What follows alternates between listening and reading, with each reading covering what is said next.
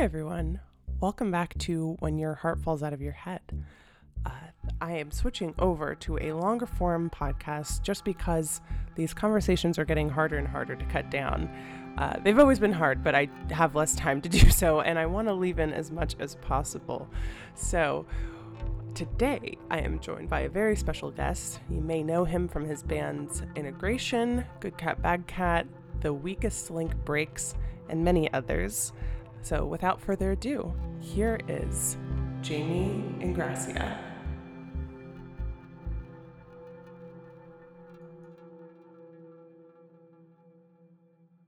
I am sitting here today with Jamie. Jamie, do you want to say who you are or say a little bit about yourself? That's such a loaded question. It is. It is. Okay, You know? So I will start by how I know you, because that seems to be a little bit easier. Good. So I first met you at the front row when you were performing, I think like a one-off with your band, Good Cat, Bad Cat. I want to say in 2019. I think. Sure. And I remember I can't remember the name of the song, but you had this pedal and it just had like this whirring noise, and just like the song was just, I was so blown away by the atmosphere and like this, I was like, this is so cool. Oh. And I saw Tyler, Ryan's bandmate, talking to you, and I was like, oh, you guys know him? And he's like, yeah, that's Jamie, he's really cool. And I think I introduced myself, and I was also taking pictures at that show, so that is, and I was like, oh my gosh, can I use this song for, in a video somehow? Like, where can I hear this again? This is so cool. So that is how I met you, through that. And then you guys never performed again.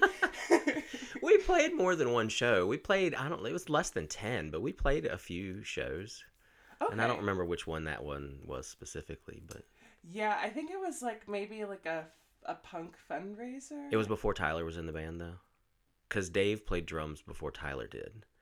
Was Tyler in the band at that time? I don't think Tyler was in the band. So it might have been, yeah.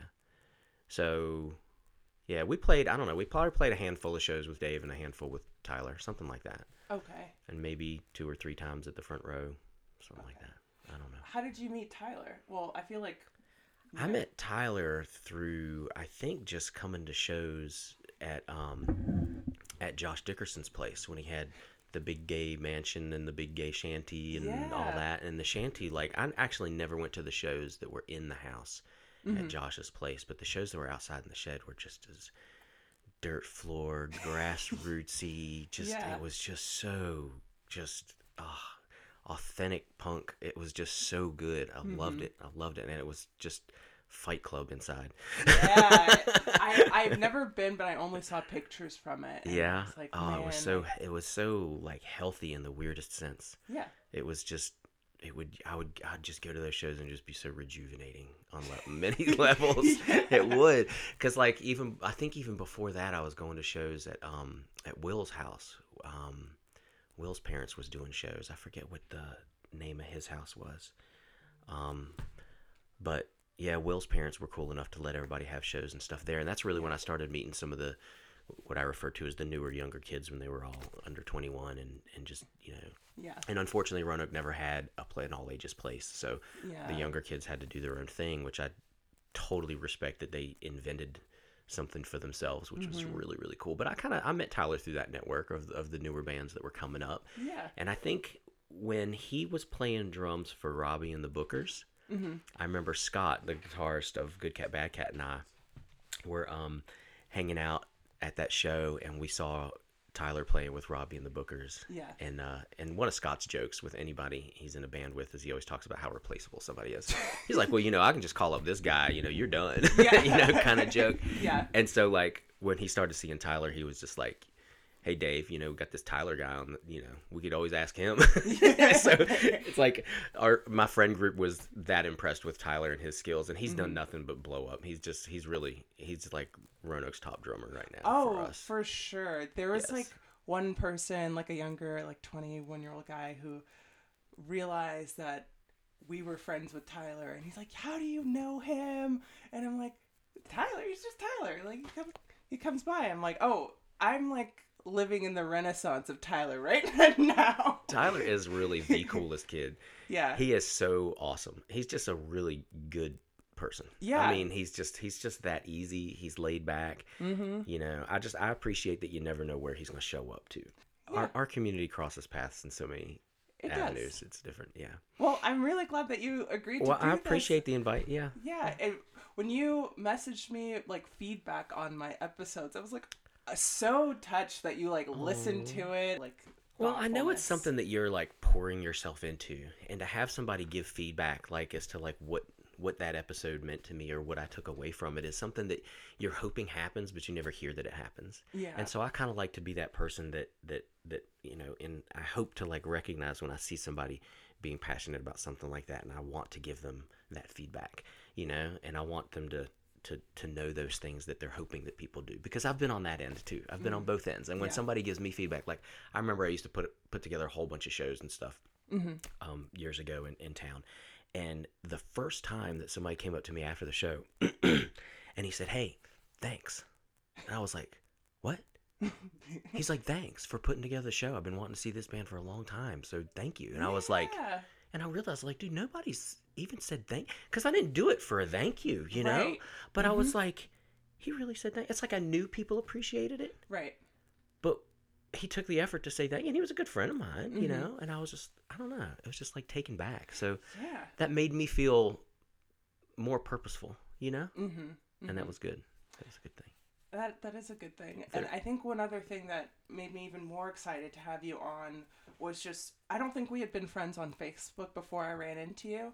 And just seeing how like appreciative you are of things, or like expressive, and how like good of a communicator you come across. Like I see the posts that you make about your partner, and I'm like, wow, like what a thoughtful and caring thing to say. And it's like, you definitely are someone who is very conscientious, and I was like, that's really nice to be able to have a conversation. Well, with the somebody like purpose that. of social media is to show people the part of us that we want people to see.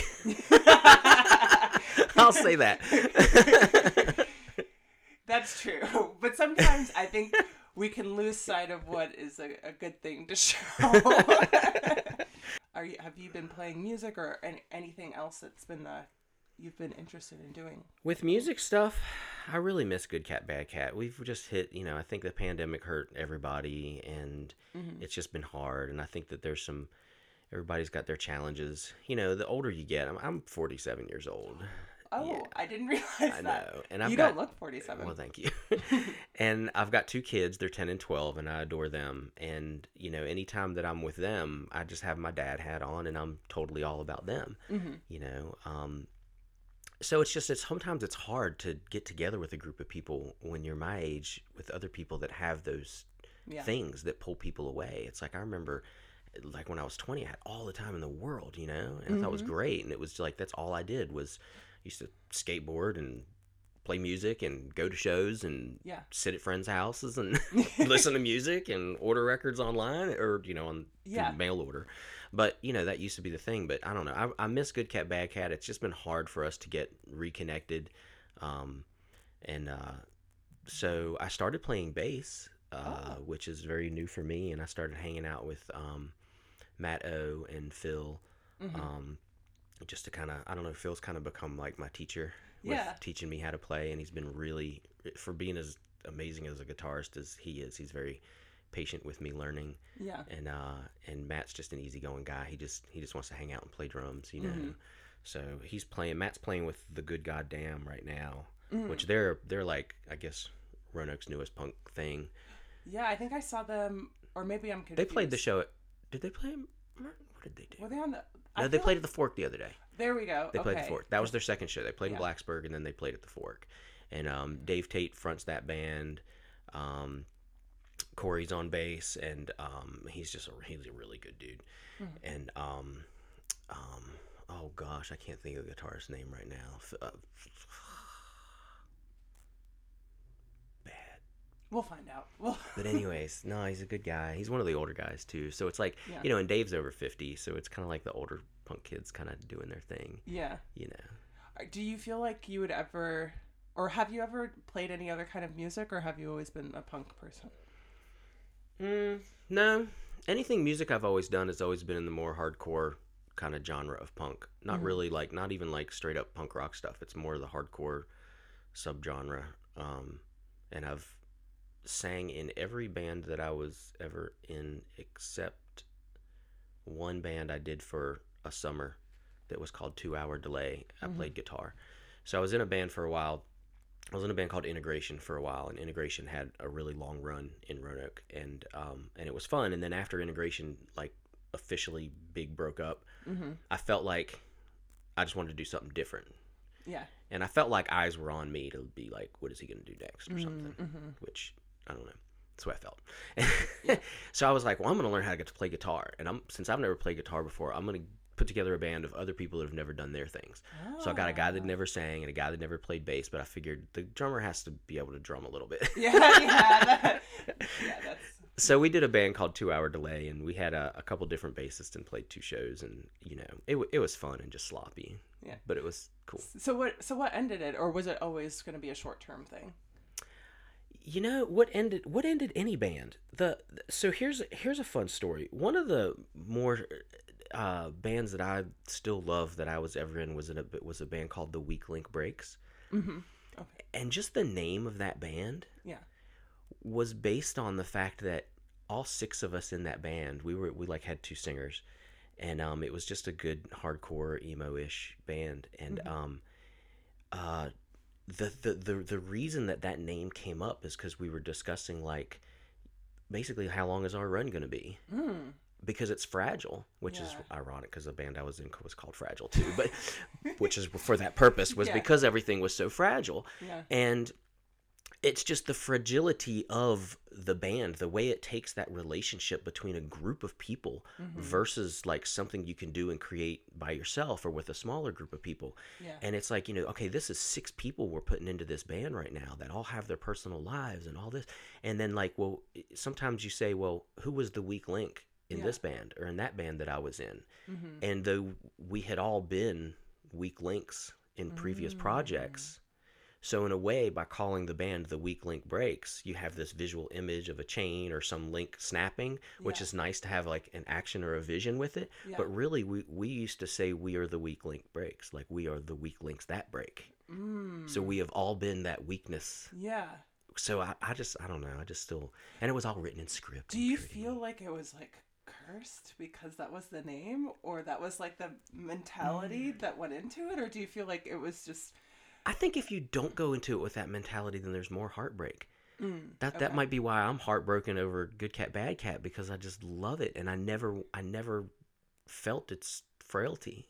Yeah. And now that it's, it's separated, it just like it hurts because I want it. Yeah. So going into that band, the Weak Link Breaks, which is interesting because the discussion of us breaking up was 2 of us at the same time were going in completely different directions.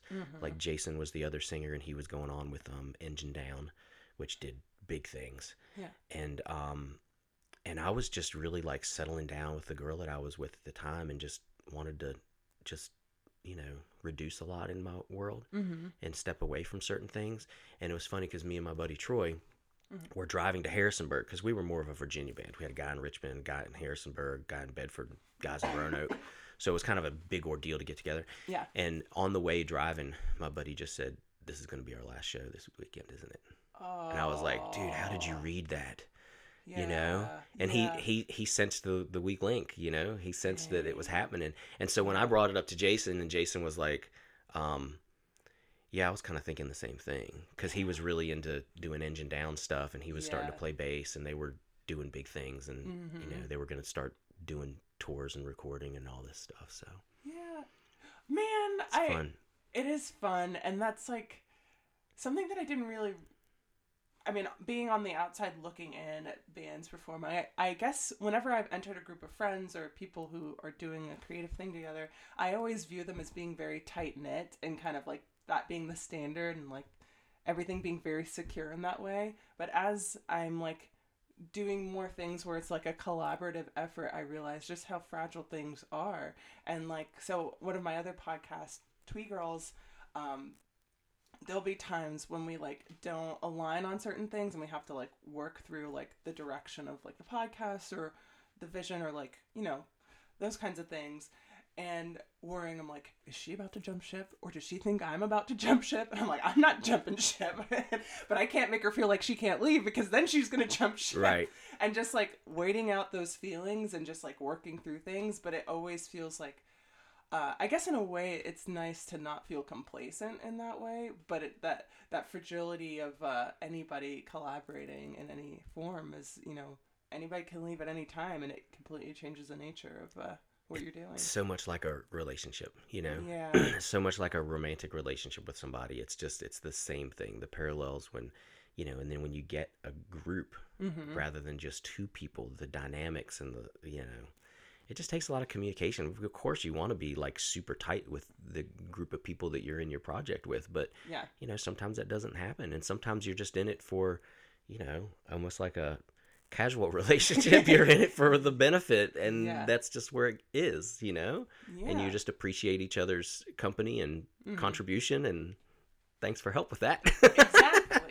Exactly. And so that's really interesting, and it's like, it's a bittersweet thing to hear about from you, especially your perspective of not feeling that fragility and good cat bad cat, but realizing, like, things are not what they were.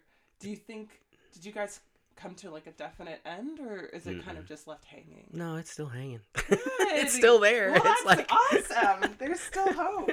It's still oddly there, like because we'll try to get together just to hang out. It's like, all right, let's not have the pressure of whatever. And then I was the stubborn one. This just happened like 2 weeks ago. I was the stubborn one. I was like, well, there's a show that I'm going to the show, so y'all should go to the show. And there's like, that sounds great, but I really think we just need some couch time, just like hang out and just be friends and stuff. It's just like, cool, but I'm going to the show. I was kind of a jerk about it, I think, but and then I think Tyler was out of town, so then it just turned into like, because see, we pulled Brett into the band, so we kind of have a second guitarist. Brett Cooper?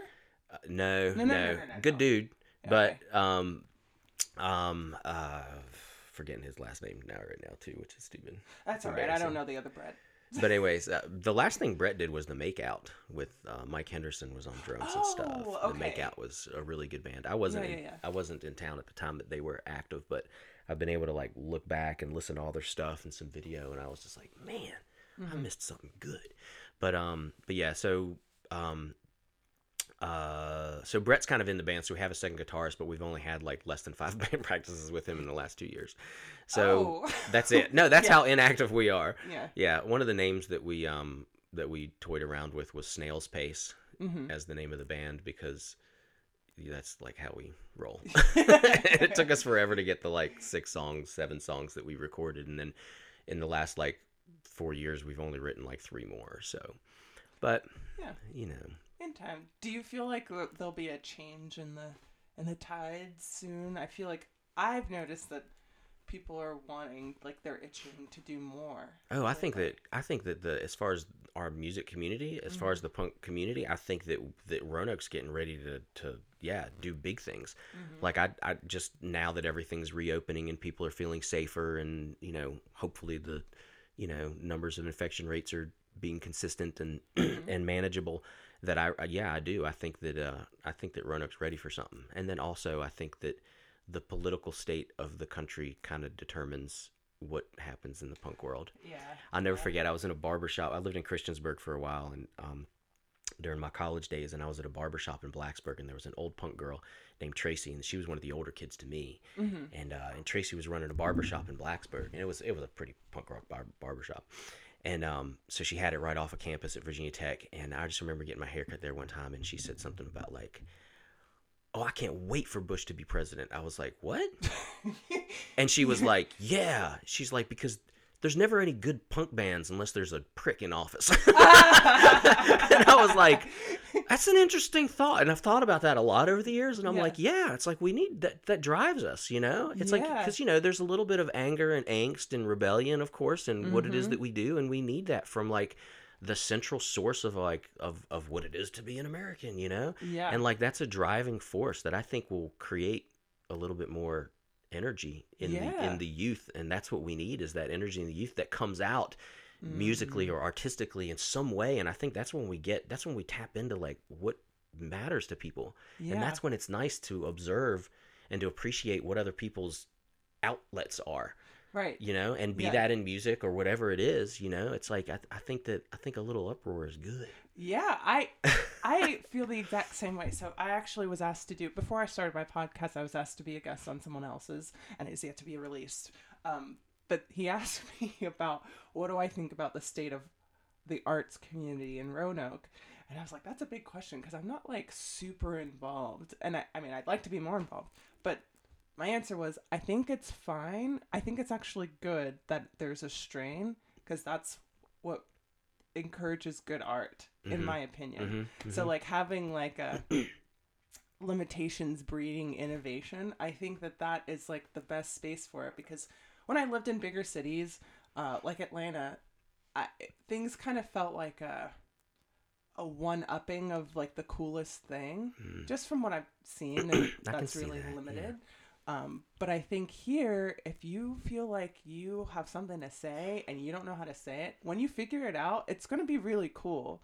And so that's what I think about it. But I don't think I expressed it as eloquently. I think I was just kind of like, no, keep it how it is. Because then you'll have some good artists. Yeah. When somebody says the art community, like there's so many, that's so broad, Are we talking about music? Are we talking about like, wall paintings, sculpture? Are we talking about drag shows, right? Yeah. There's an art in that. Are we talking about theater? Yeah. Are we, like, what are we talking about? Are we talking about spoken word and poetry or written print or, what are we talking about when we say the art community? It's so like art is so generic of a word. Yeah. It's like, I mean, we have an art about what we do as people. You have an art about the way that you put together and assemble your podcast. I mean, in my career, I'm a nurse, and as a nurse, it's like you have an art about how you deliver your personal care to your patients. That's an art. That's what makes you. That's your gift. Yeah. Is the way you do. So I think of that word art. It's like I think everybody has an art. Yeah, you're right, and that's it is too broad of a thing. It's like me saying, "Tell me about yourself." Exactly. Like I did when I started the podcast. But yeah, it's too much, but I think that as you were saying about the music scene, I think obviously the past couple years have been challenging. So I think there'll be some interesting things that are born out of that. Yeah. And you mentioned like being in a band is kind of like being in a relationship. Have you ever been married? Twice. Twice. And divorced twice. Yeah. Oh wow. Is it okay if we talk about it? We can. It's just my story. It's just there's nothing. It's just what it is. Yeah. Yeah. So, okay, where can we start? I guess we can start backwards. Have your experiences with marriage and divorce, like, how has that shaped what you think of it now? So I guess, especially, I don't know, I guess I always had the viewpoint and the perspective that after I had, moved out of my parents' house and I had lived on my own with friends for a little while, that eventually I would be in a house with a significant other of some sort, and then, children would probably end up in the mix. And then, I guess that would be the model that we would be in happily ever after, happily whatever, but trudging it out, But, you find yourself in that position, and then, things happen and that dissolves from, mostly in that situation was from decisions that I had made. And a lot of them I'm not real proud about, but there were, but when that relationship ended, I felt the need to do that right away, to get right back into that model. And so, I was with somebody, and then we decided that we wanted to be together because, she was alone with her kids and I was alone with my kids, and we all liked each other. So it was like, let's do this. And so it was, let's get married and blah, blah, and it was like, now I'm back in that model of what I felt most comfortable, of what I felt like I needed to be in. Yeah. But this last chapter that I'm in, I live by myself. My kids come and go during the, 40%-ish time that I have with them. And, when I'm with them, I'm total dad. And I love it. I'm crazy about my kids. My decisions that I make when they're not around are often focused around them, has something to do that they're always that influence, and it's a good thing, but learning how to be okay being alone and living by yourself and all has been really tough for me. It was tough because in between my marriages, that was like the darkest years of my emotional state. And then but then now it's kind of like, I'm older and wiser, and I just realized that it can be good, and find ways to enjoy your alone time, and find ways to, be creative, and to do something. Like if I wanted to start playing bass and have a amp in the living room to turn on whenever I wanted to, could I have done that in any of those other arrangements? Probably not. Right. But I can do it now, I can just, the amp is right there next to the TV, and when I want to play it, I play it, whether my kids are there or not, Yeah. Matt O had a cheap drum set that he just said, it's kind of just in the way, and I want to get rid of it or something. He said, I was like, would you really sell it? He's like, yeah. I said, how much would you sell for? He said, well, I only paid $50 for it. I said, I'll give you $50 for that drum set. I took $1 out of my pocket and I put it down. I said, down payment, and sure enough, I got that drum set. And what's cool is that my son wasn't really taken into like, I want to learn these drums, but the drums are in my son's room now. Could I have done that in any other arrangement? I don't know, but I just set up a set of drums in my son. I was like, hey, by the way, there's a surprise in your room. He's like, whoa, he's like, that's cool, but then he was like, well, I'm done with it. So I think my friend Jason Garnett's son has expressed an interest in it, and I told Jason I was getting a set of drums, and he was like, dude, Des really wants it. And I was like, well, here, use the drum set. Just take it, I mean, if a kid's going to pick up an instrument, beautiful, you know? So I was excited for that. Man, so that's cool. It's just that sharing, Are either of your children musically inclined? Obviously not anymore with the drums with your son. My son, he started playing guitar for a while, and they were both in choir for a while. They're both appreciators of music, which I think is great. And then my daughter has sung in choir for like a long time, like a couple of years. My daughter stuck with it. My son backed out and doesn't have an interest to go back. But the things that they've learned with being part of a Roanoke Children's Choir, Roanoke Children's Choir, has been a really big deal. And because they learn music theory and stuff and all that, which is, I'm just like, man, I want to learn this stuff.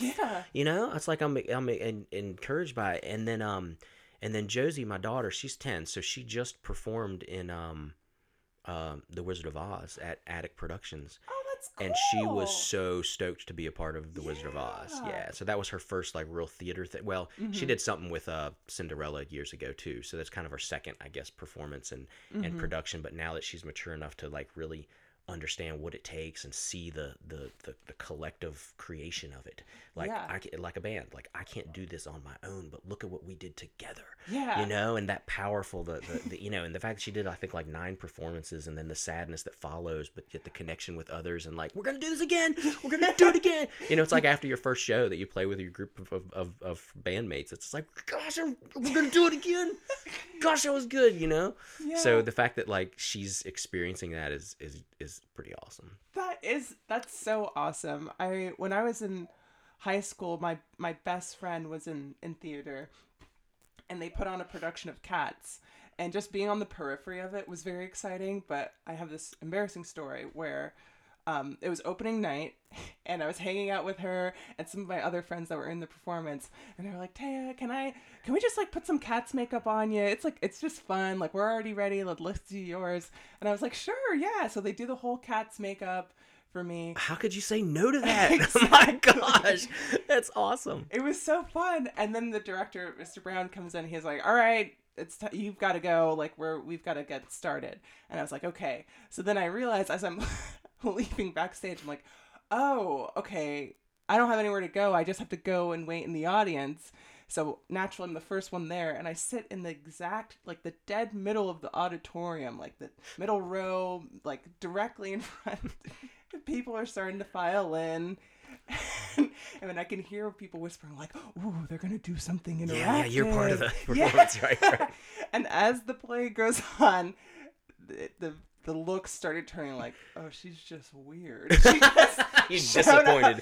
Disappointed everyone. She just showed up she's just a super fan of Cats. And showed up with her own makeup. It was your first cosplay. It was. And so I, like, during intermission, I had to, like, be like, excuse me. And I think people were like, oh, she's about to do it. And I'm like, nope. Just go into the bathroom to wipe this off. That's pretty cool. But going out with them afterwards, like, we'd go to Steak and Shake, and, like... You were part of it. I was a part of it, but I could also like be outside of it in a way of noticing like the employees like, oh, here we go with the theater kids starting to sing their songs, just performing. Yeah. But they are just like riding the high of like Yeah. doing something together. So that's really cool that your daughter gets to experience that. Yeah, well, and it's also super cool because Stevie, my girlfriend Stevie and her daughter Joelle, they are just super super into theater, and they love it. They love musicals and all that, and so I feel like that's another like connection or link of something that maybe since I never grew up with it, I can't give her.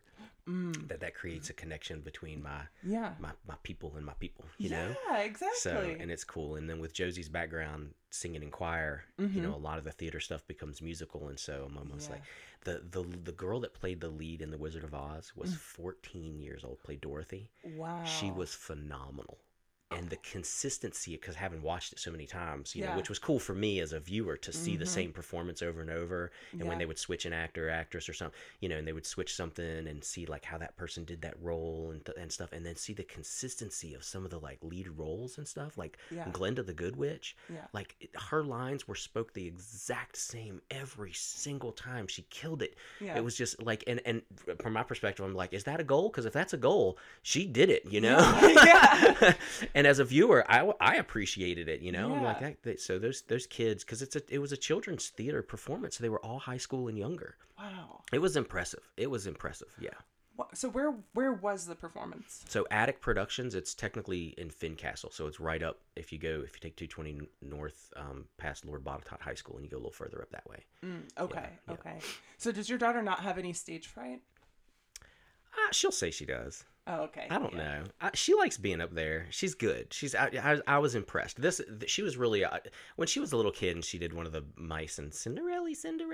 When she did that thing in Cinderella, like as a kid, and she was really super young, and there was there's no way to really shine. But in this, she played she was a munchkin and she was a jitterbug, and the jitterbugs aren't in the movie. The jitterbugs are only in the book, Right. which I think is a perfect way to take something like theater. Which I would read books if I could, but I know what you mean. It's attention span or sleepiness or something.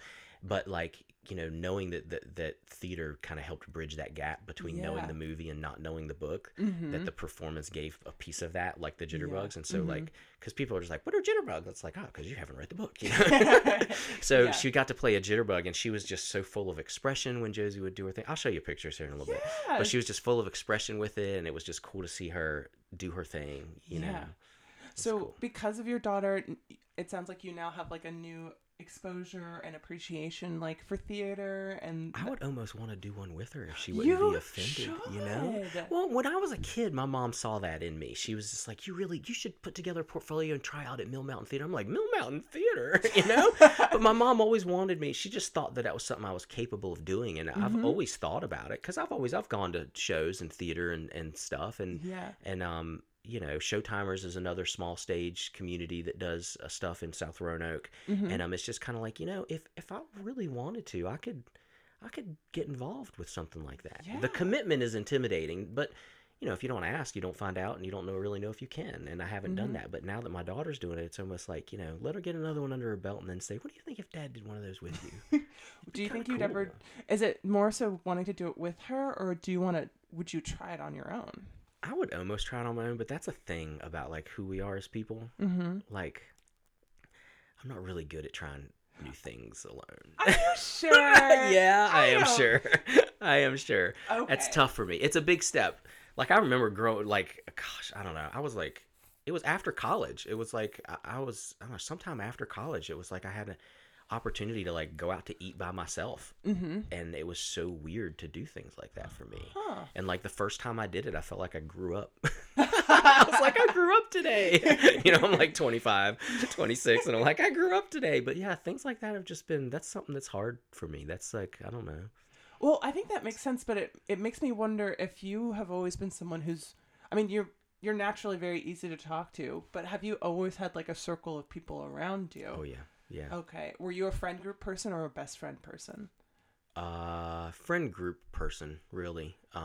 You know, and in that group, there's always a tighter circle, you know, but yeah, you know, it's like, because when I moved out and I had my first apartment, we paid, I think it was either $150 or $200 a month for this little apartment in Old Southwest. Yes. Oh my goodness. 1992. 1992.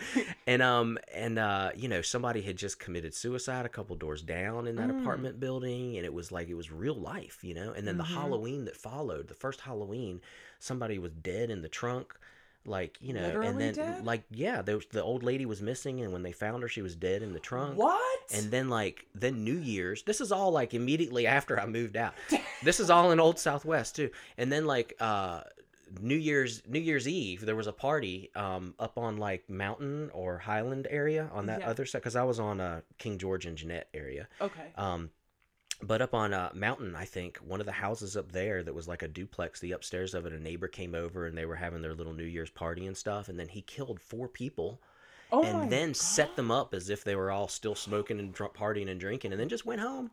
And then just went home for the night. And it was just this is happening in my town, in my neighborhood, And of course, that's not that's not Roanoke. That was just a streak, but that was that don't speak for all of Roanoke. That stuff don't go down all the time. Those were some crazy sentences you just It was told weird. Me. That is super weird and unusual, especially for Roanoke. And we didn't have a phone, so we walked down to the corner store and used the payphone. Oh, just sounds so old school, don't it? It does. I don't think there's payphones anymore. No, it's so funny when you see a payphone these days. It's I pick one up, I'm like, does this work? Usually they don't, but I'm like, wow, it's like a relic. I'm gonna have to look up that thing you just told me about the 4 people and he set them up. And that's so crazy. Yeah, I'm pretty sure it was on Mountain. I think it was on Mountain Avenue. Yeah. Did you hear about? It's not. So that had to be 92 or 93, I think, because I finished high school in 92, and then it wasn't any later than 94. So it was between 92, 93, 94, one of those. That's bonkers. Yeah, it's kind of psycho. Do you think who you are today is who you, when you graduated high school and when you just moved out around that time, is that who you expected yourself to be? Totally not. No, I think we need to be easy on ourselves with that. And when we're dealing with life changes, and just recognize that you haven't read the book yet. You haven't read that chapter. You're writing it. And you kind of have to let that happen. I think there's a lot about who I was, but who I am yet to be hasn't been written, Yeah. And so I don't know. It's I don't know. I think you gotta be open. You gotta be okay with stuff. I think that when we're rigid is when we have our disappointments, and I think it's harder to be in relationships when you're rigid, and I think we just gotta be easy with ourselves the same way that we're easy and understanding with others. When you're in a relationship with somebody else, you gotta realize that person has permission to change. And giving that person permission to change is extremely important in letting the relationship grow. Right. But then you've got to give yourself permission to change. It's it's easier to give it to somebody else than it is to give to yourself. At least in my experience, that's the way that it's been. Is that when I see myself changing, I tell you what, I went a couple years, I went to counselors heavily. And, during all the marriage divorces and stuff, because that's a bit tumultuous. Yeah. Tumultuous. I think it's a new word for me. But you know what I mean. Yeah. But it's a lot of crazy going on, and one of the things that the guy said to me, a counselor that really it was another day that I grew up.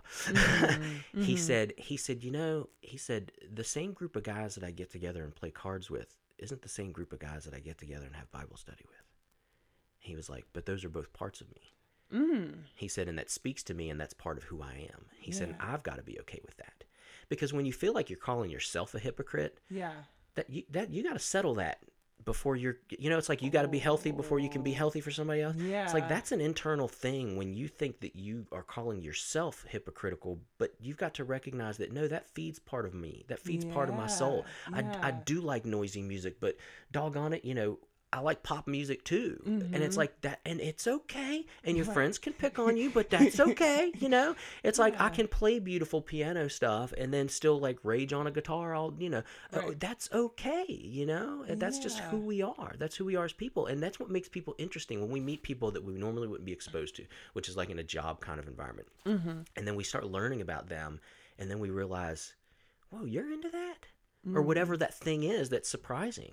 Yeah. That's just kind of like, oh my gosh, your drawings are amazing, and it's like you wouldn't know that, but that's just part of like who they are.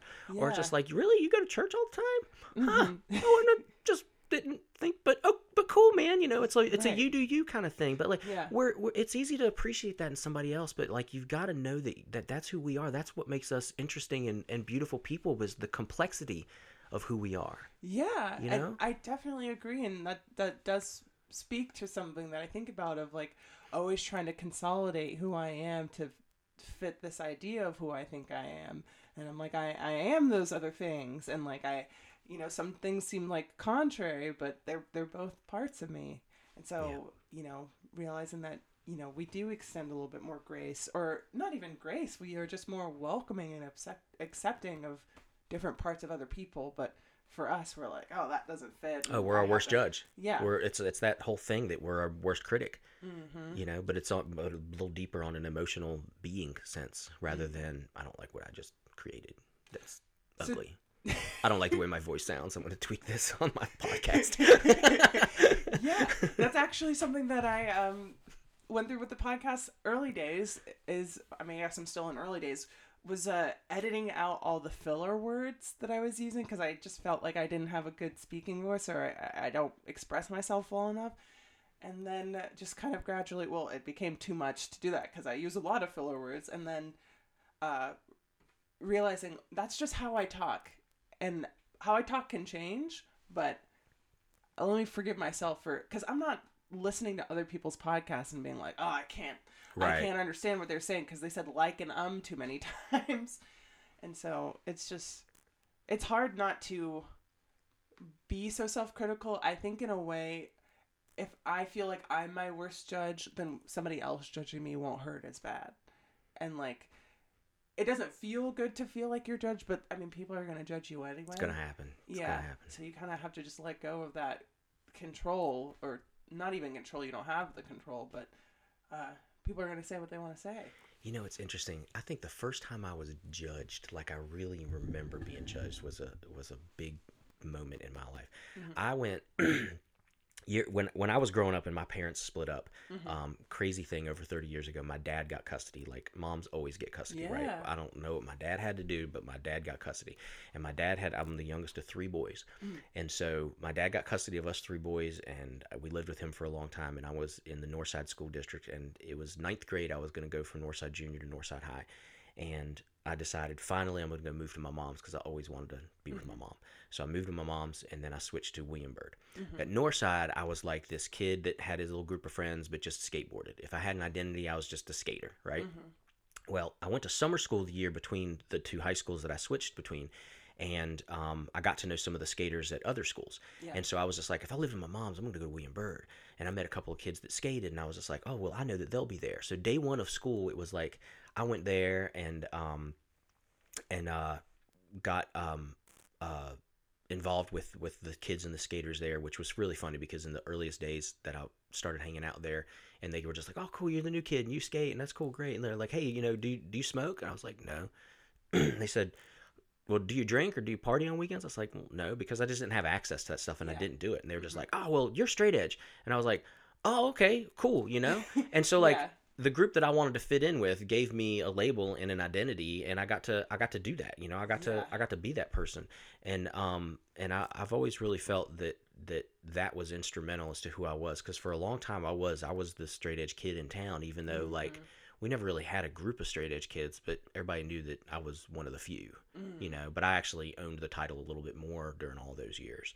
And I don't claim I have a great affection to the straight edge community now, but I don't call myself straight anymore because I like beer. I found out that, but I didn't start drinking until I was like 36 or something. Oh wow! Yeah, I do. I like beer now, and that's a thing of mine. It's fun. I like the craft beers, and I like drinking unique, weird beers with weird things in them, and it's interesting and creative to me. And that's a new thing for me to accept, is because so much of my identity was that I liked that about myself, that it gave me a way to be in with the kids that I wanted to be in with, But I don't know. I guess since you were a little older when you started drinking, but since you felt like that was a departure from your identity, did you have concerns about like the crowd that you surrounded yourself with? Yes, it was. I felt self-conscious being around, like being at a show and drinking a beer, because at a show I was always one of the kids that didn't. Right. But I mean, the people and the faces change, and that's another thing is people, the kids, the kids that are going to shows now that are going to be there still in 10 years, they're going to be okay with you growing up. They're going to be okay. Like if it was today and you went today and screamed about this is what I believe in, and then the next day you go to a show next weekend and you switched gears, that they're going to be like, that's not cool. Right? Because it's not. But if you fast forward 10 years, allow yourself time to grow and change, they've grown and grown and they've changed, and the scene has changed. The people have changed. The ones that are still there that expect that of you are going to be okay.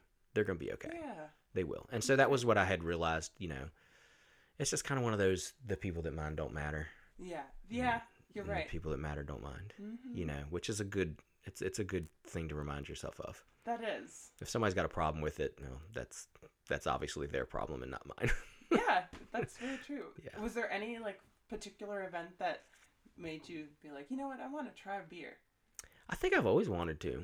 Oh, yeah. I think I've always wanted. There's a lot of stuff I've always wanted to do, but there's a lot of that I just will never do.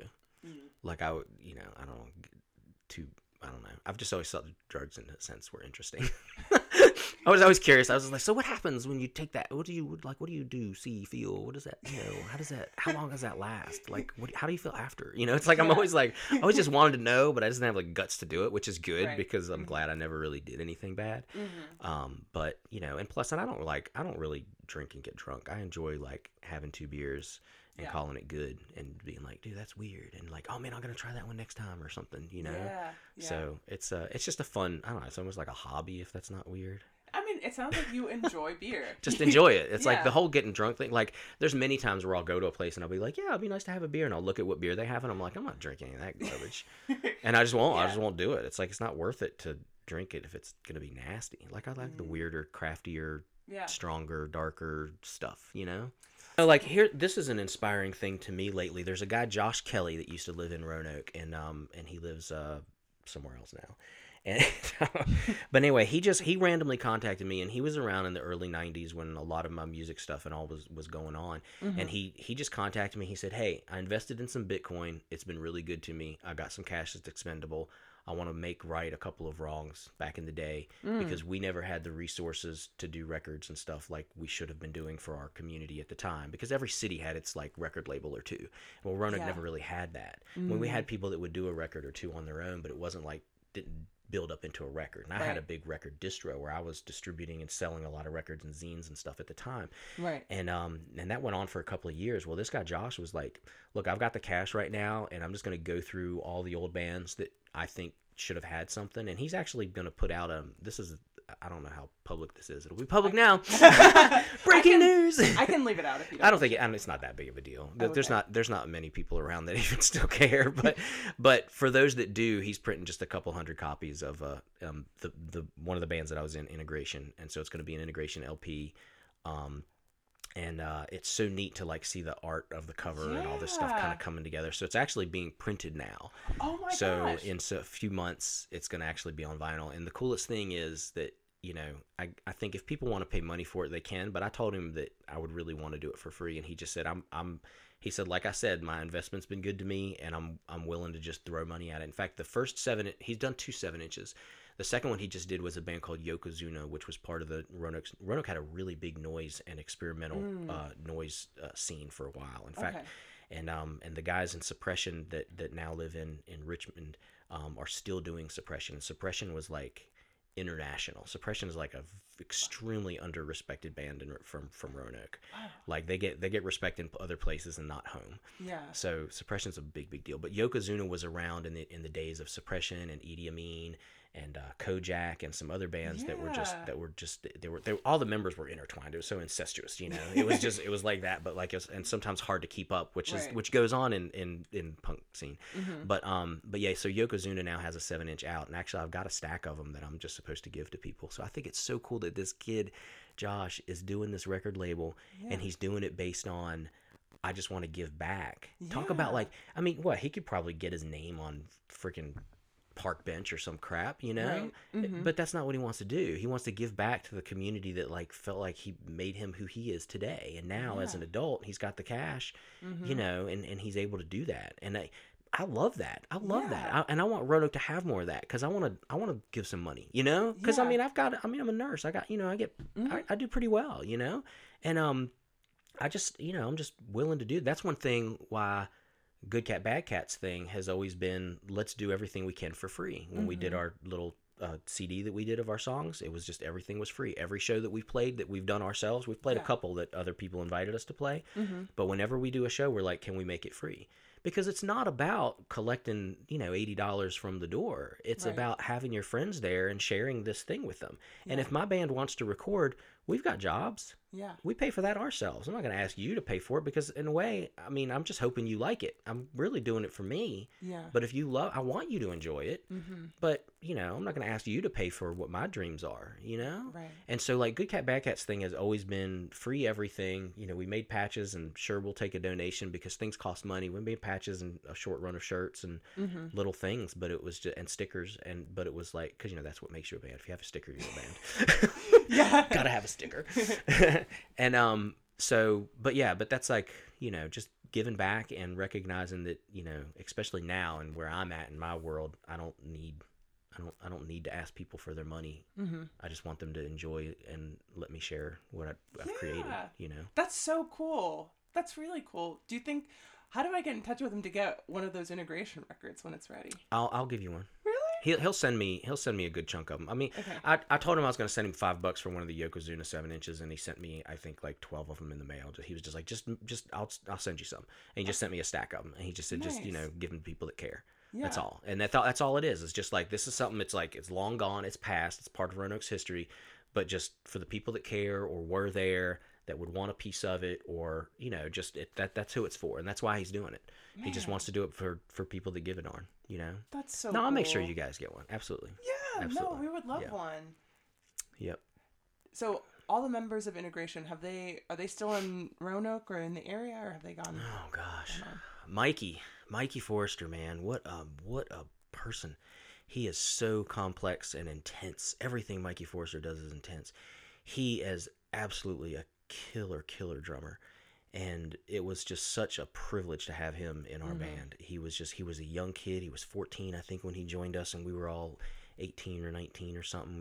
He was the young kid that we had to say, well, can our band play? Because he's so young, it was like that. Yeah, that's and so like, young. And when we played in Richmond or some other places, like at first it's like his parents were coming or something, it was like that. But he Yeah. was so unbelievable of a drummer.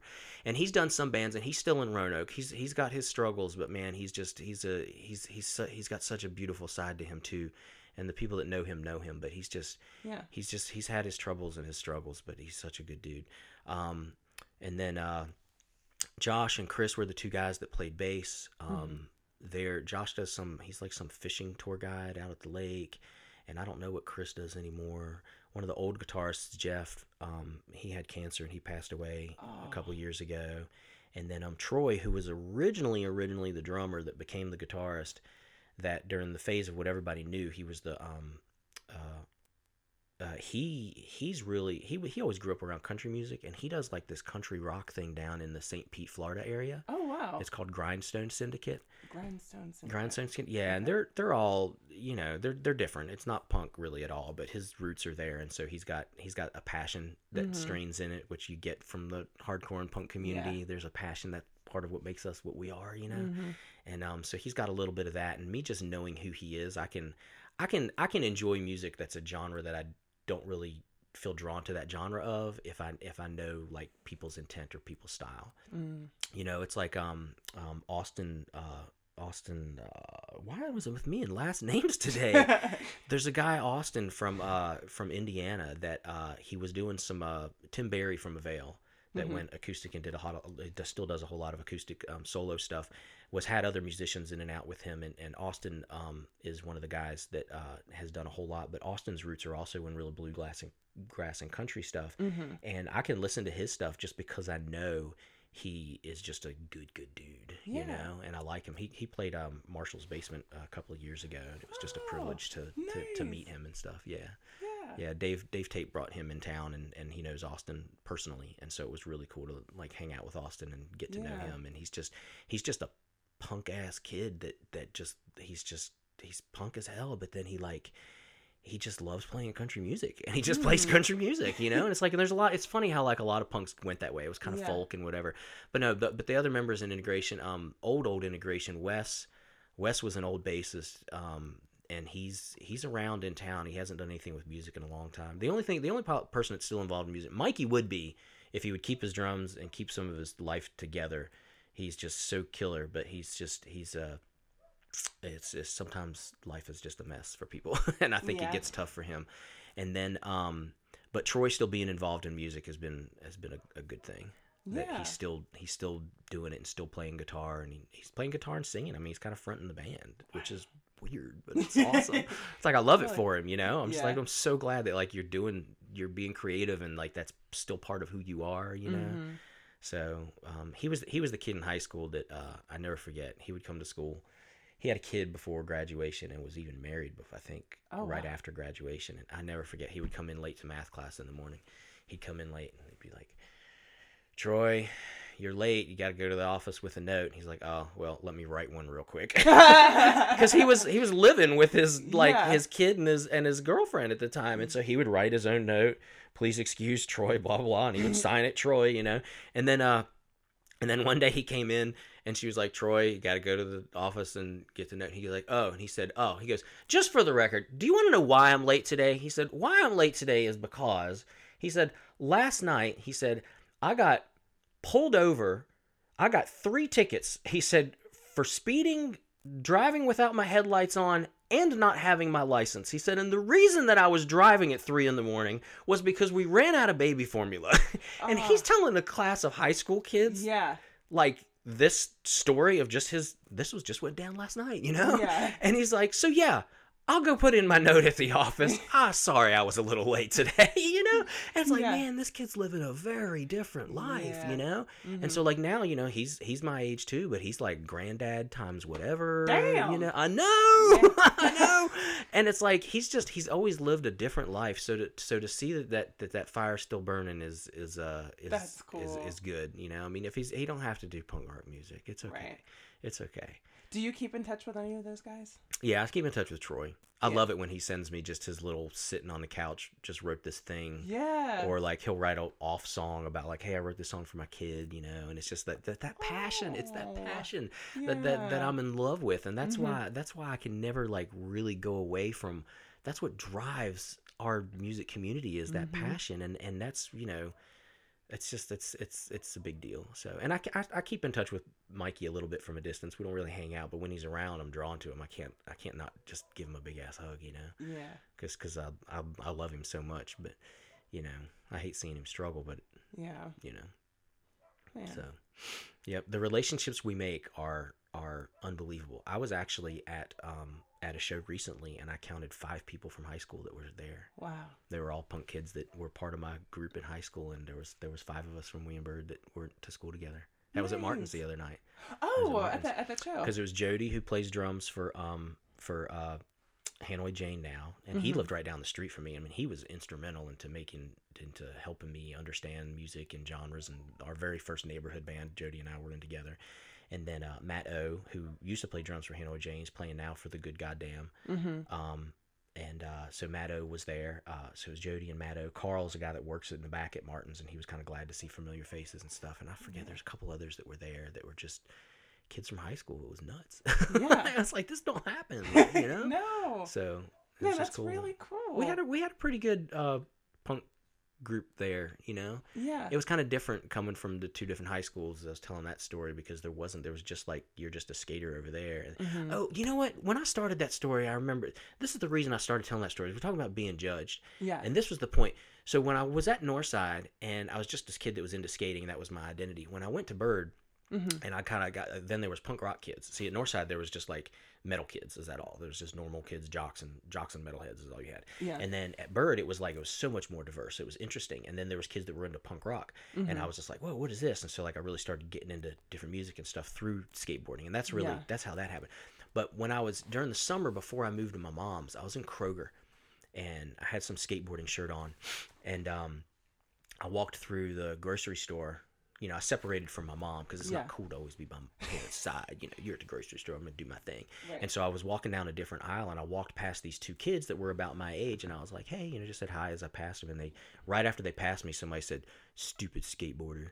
And I was like, ooh, and it just cut me, It was the first time that I really felt like insulted. And I remember I was, I don't know, ninth-ish grade or something, but I went back to my mom and I was all upset. I was crying. I was really crying. I was like, I'm not gonna let those tough kids, those bullies, see me cry, but it was really upset me. And mom was just like, look, no matter what you do, no matter what choices you make in life, there's gonna be people who disagree with you or just don't like you for whatever reasons they have. That's just gonna happen, And I was like, I grew up a little that day, and I was just like, that really sucks. So then when I got into the school and I realized that, yeah, the skaters and the punks, they were like at Northside at that time. The skaters and the punks, they were almost cool because they were different. Well, at Bird, it was so much more diverse, and you weren't liked anymore. And there were people in my friend group would there was a history of getting in fights and stuff.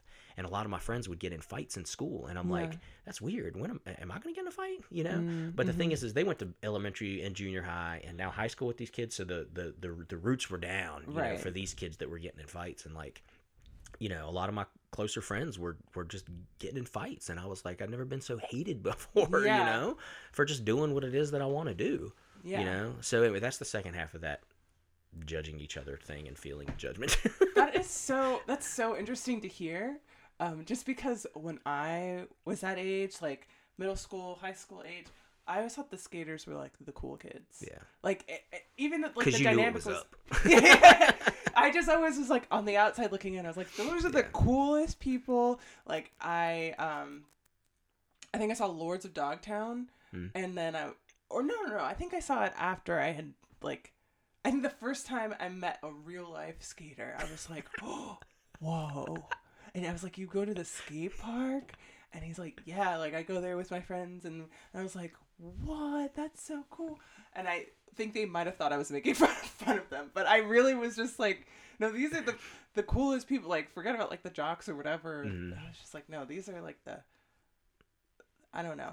I always, it's just interesting to me to hear that in any group everyone felt judged, and I just never pictured that for skaters, because I'm like, this is the pinnacle of society right here. Well, it depends on what your view on people, and this is what we learned from our parents and all this stuff. It's when you look at the different social groups in the youth, or any high school, and you look at the differences, you can look at a group like the skaters and you can say, well, they dress a little different, or they're a little more colorful, or they have and you can look at that and you can say, that's great. Look at all that self-expression. Look at that artistic. Look at that individualism. Look at that. But then you could also look at it and say, what freaking weirdos, Yeah. And it just depends on how has those opportunities been presented to you in the past, It's almost so you see somebody that's handicapped. Well, they got one arm. It's just ooh, freak, or is it man?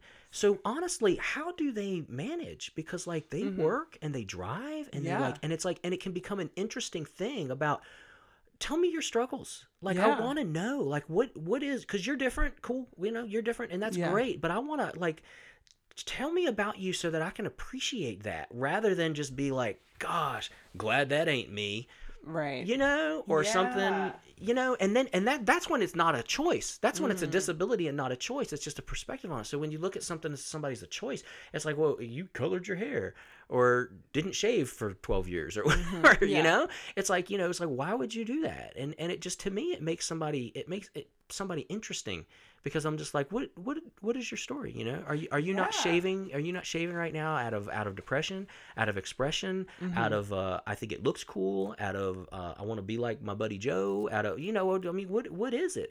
And the answer's okay. Yeah. The answer's got to be okay. Right. But the easy out is weirdo. Yeah. And then I can make myself feel better for putting somebody else down. And that's the short road. That's the short road, rather than being what can I even learn about myself by learning about this other person? That's something my grandmother always told me. She said, read autobiographies. And I listened to them. I call them books on tape. They're not on tape anymore, but I listen to audiobooks. That's what I should start calling them, because they're audiobooks. So I listen to audiobooks, and I listened to Michelle Obama's autobiography, which was cool. And Malcolm X's autobiography was a really, man, that dude changed. Like, I got a lot of respect for him.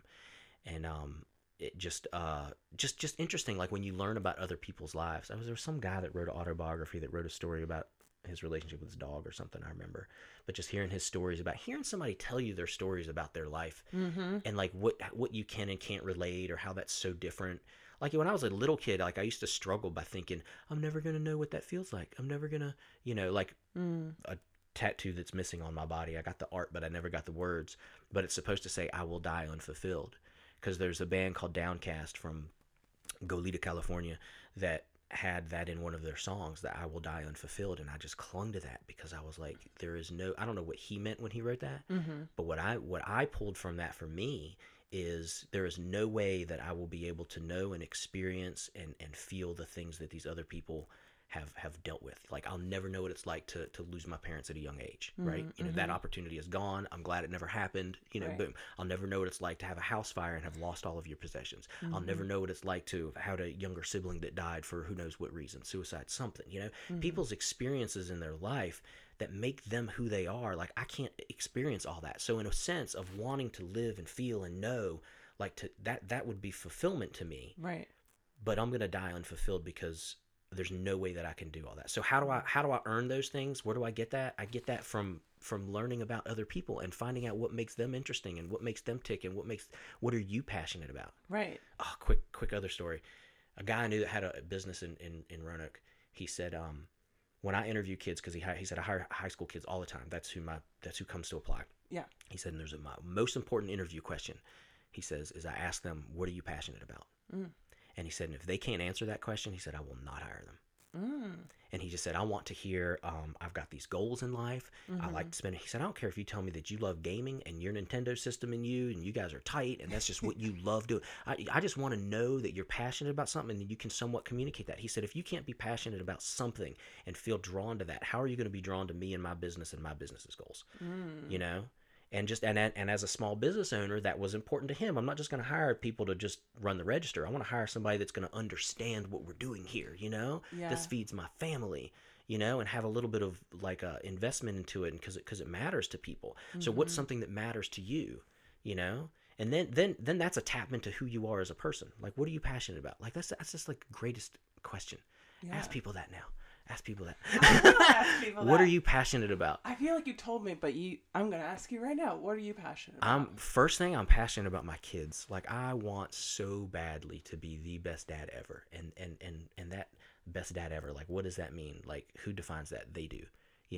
If you ask them, they'll tell you that. But isn't that what kids are supposed to say? Yeah. So like, I'm always criticizing myself. Like, when I have a couple of weekends in a row that are just so, just not big and magical, like, I'll tell some of my closest friends, like, yeah, well, it's just another weekend passing. We didn't really do anything. And, we had fun and we spent time. We went roller skating and but it's just kind of like, there was nothing big. There was nothing like, there was no feeling, nothing huge, Yeah. And then I start getting down on myself, and it's like, no, they still love that time where we just chill too, Yeah. Staying at home is okay. They don't always have to go. Right. We don't always have to be blowing money somewhere and paying for some big experience, Right. So I don't know. Number one thing is definitely my kids. And then I don't know. I mean, I care a lot about my friends. I like knowing that my friends are okay. Yeah.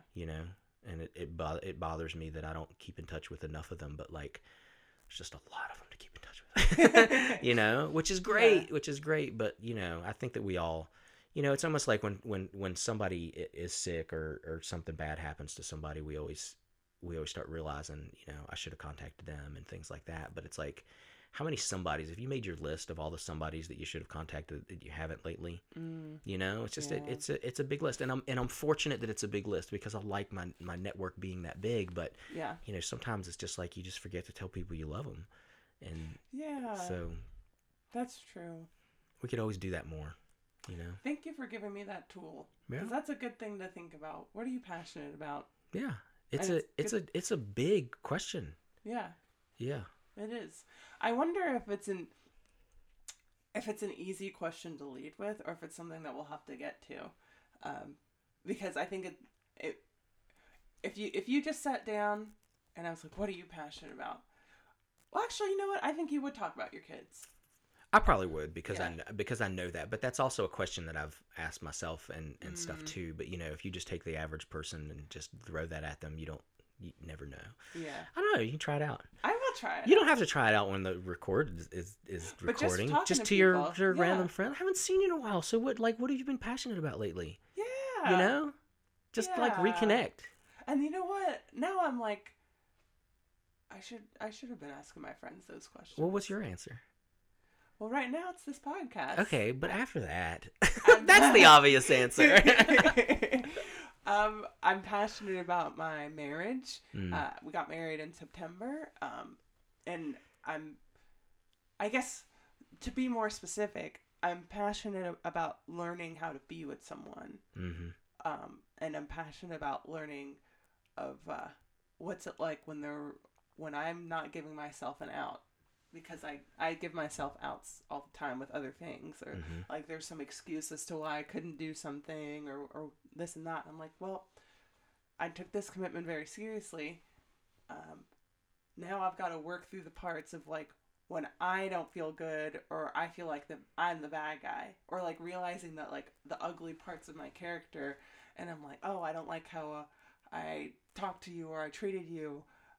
Maybe I'm just not cut out for a relationship. And he's like, no, that's not it. That's just a habit of your thinking of like, I'm bad at this, I'm going to bail. Or I'm the bad guy and I'm going to bail. And I'm like, you're right, because I don't want to bail. It's just, I just have a habit of doing that.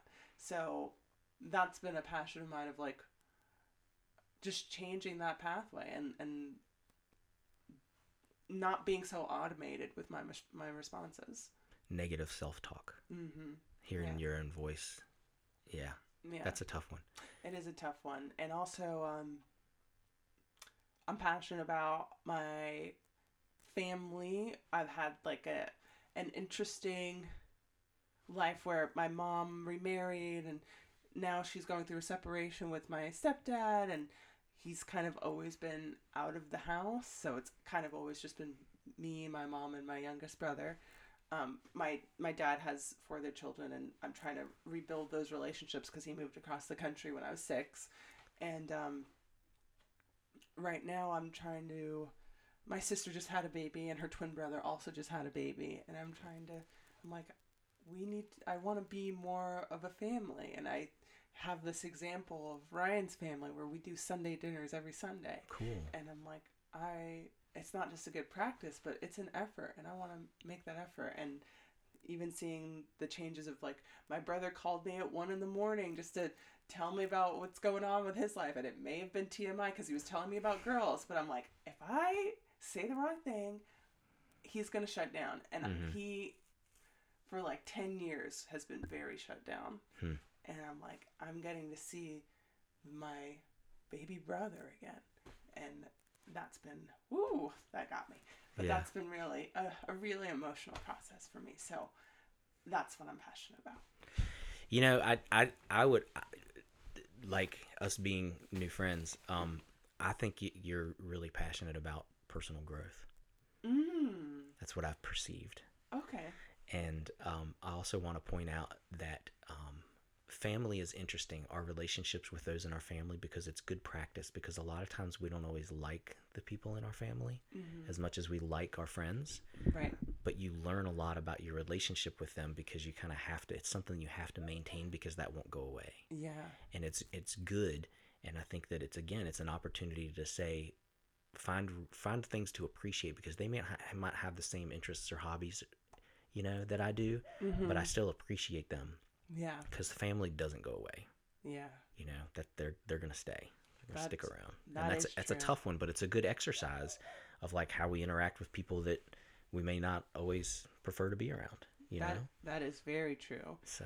Because I think so. My best friend that I met in high school, who's still my best friend now, we actually are coworkers now. I just have always known that I'm like, if my mom was her age, or if she was my mom's age, they would be really good friends. Just how they are, like, I don't even need to be in the room. Like, they have their own separate relationship. Right.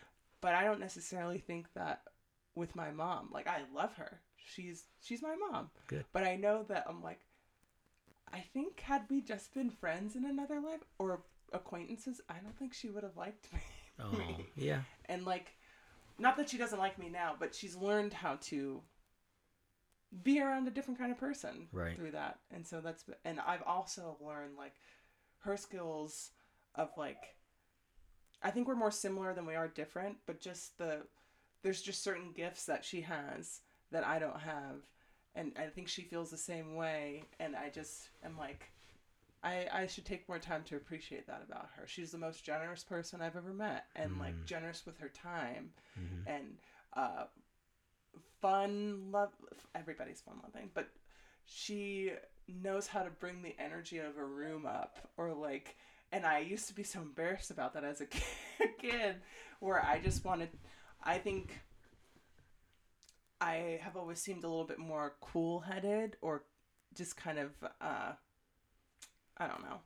But my mom has always been like a ball of joy and like so fun to be around, and like it's interesting having your mom be the fun mom Mm-hmm. and then feeling like you're like the counterpart, like the opposite of that, and like seeing how that interaction play out. So I think for a while I was like jealous of that it just comes so naturally to her, and then I realized I have my own gifts and I can lean into that and like, Yeah.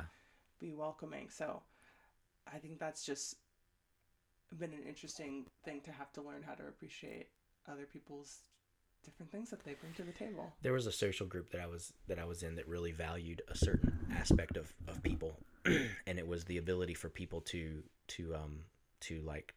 present, and but yet there's different ways of connecting with people, and it's not always being the one that's being the presenter to a group. There's a lot of people, like you say, gifts.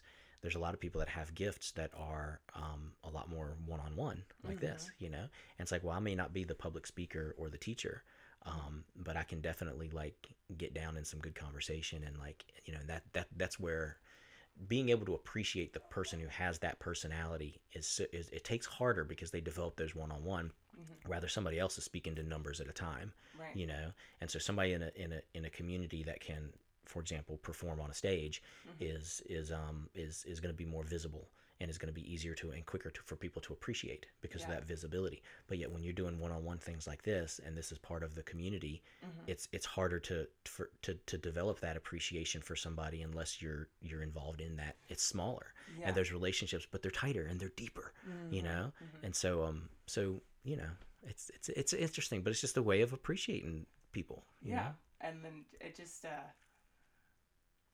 gives me a way to learn, or like I know that like every place my mom's worked, my mom's an attorney, and whenever I'd go with her to the office, we used to live in New York, and as a kid I would just kind of like roam around the building, and everybody would know her even though they didn't necessarily work together, and there would always be some person, always like an older person with like white hair, and they'd be like, your mom's something special. And I'm like, yeah, she really is. She just knows how to be around people. I want to be that old person that talks to the younger kids and says the littlest thing. God, you know, I was in, I went to church one time when just to get some time with my kids.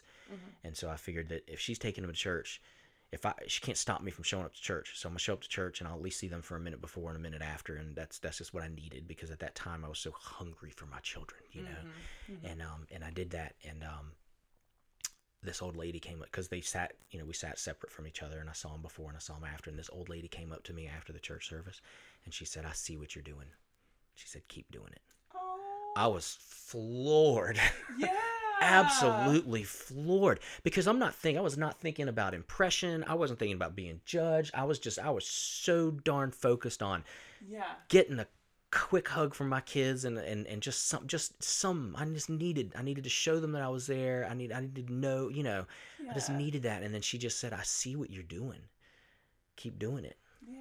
And I'm like, oh, you know, and like, you know, and then you start thinking of, oh, you know, people have so much stories of like going to churches and being judged and all this stuff, and like, you know, there wasn't many people that were just like, hey, new guy, how are you, you know?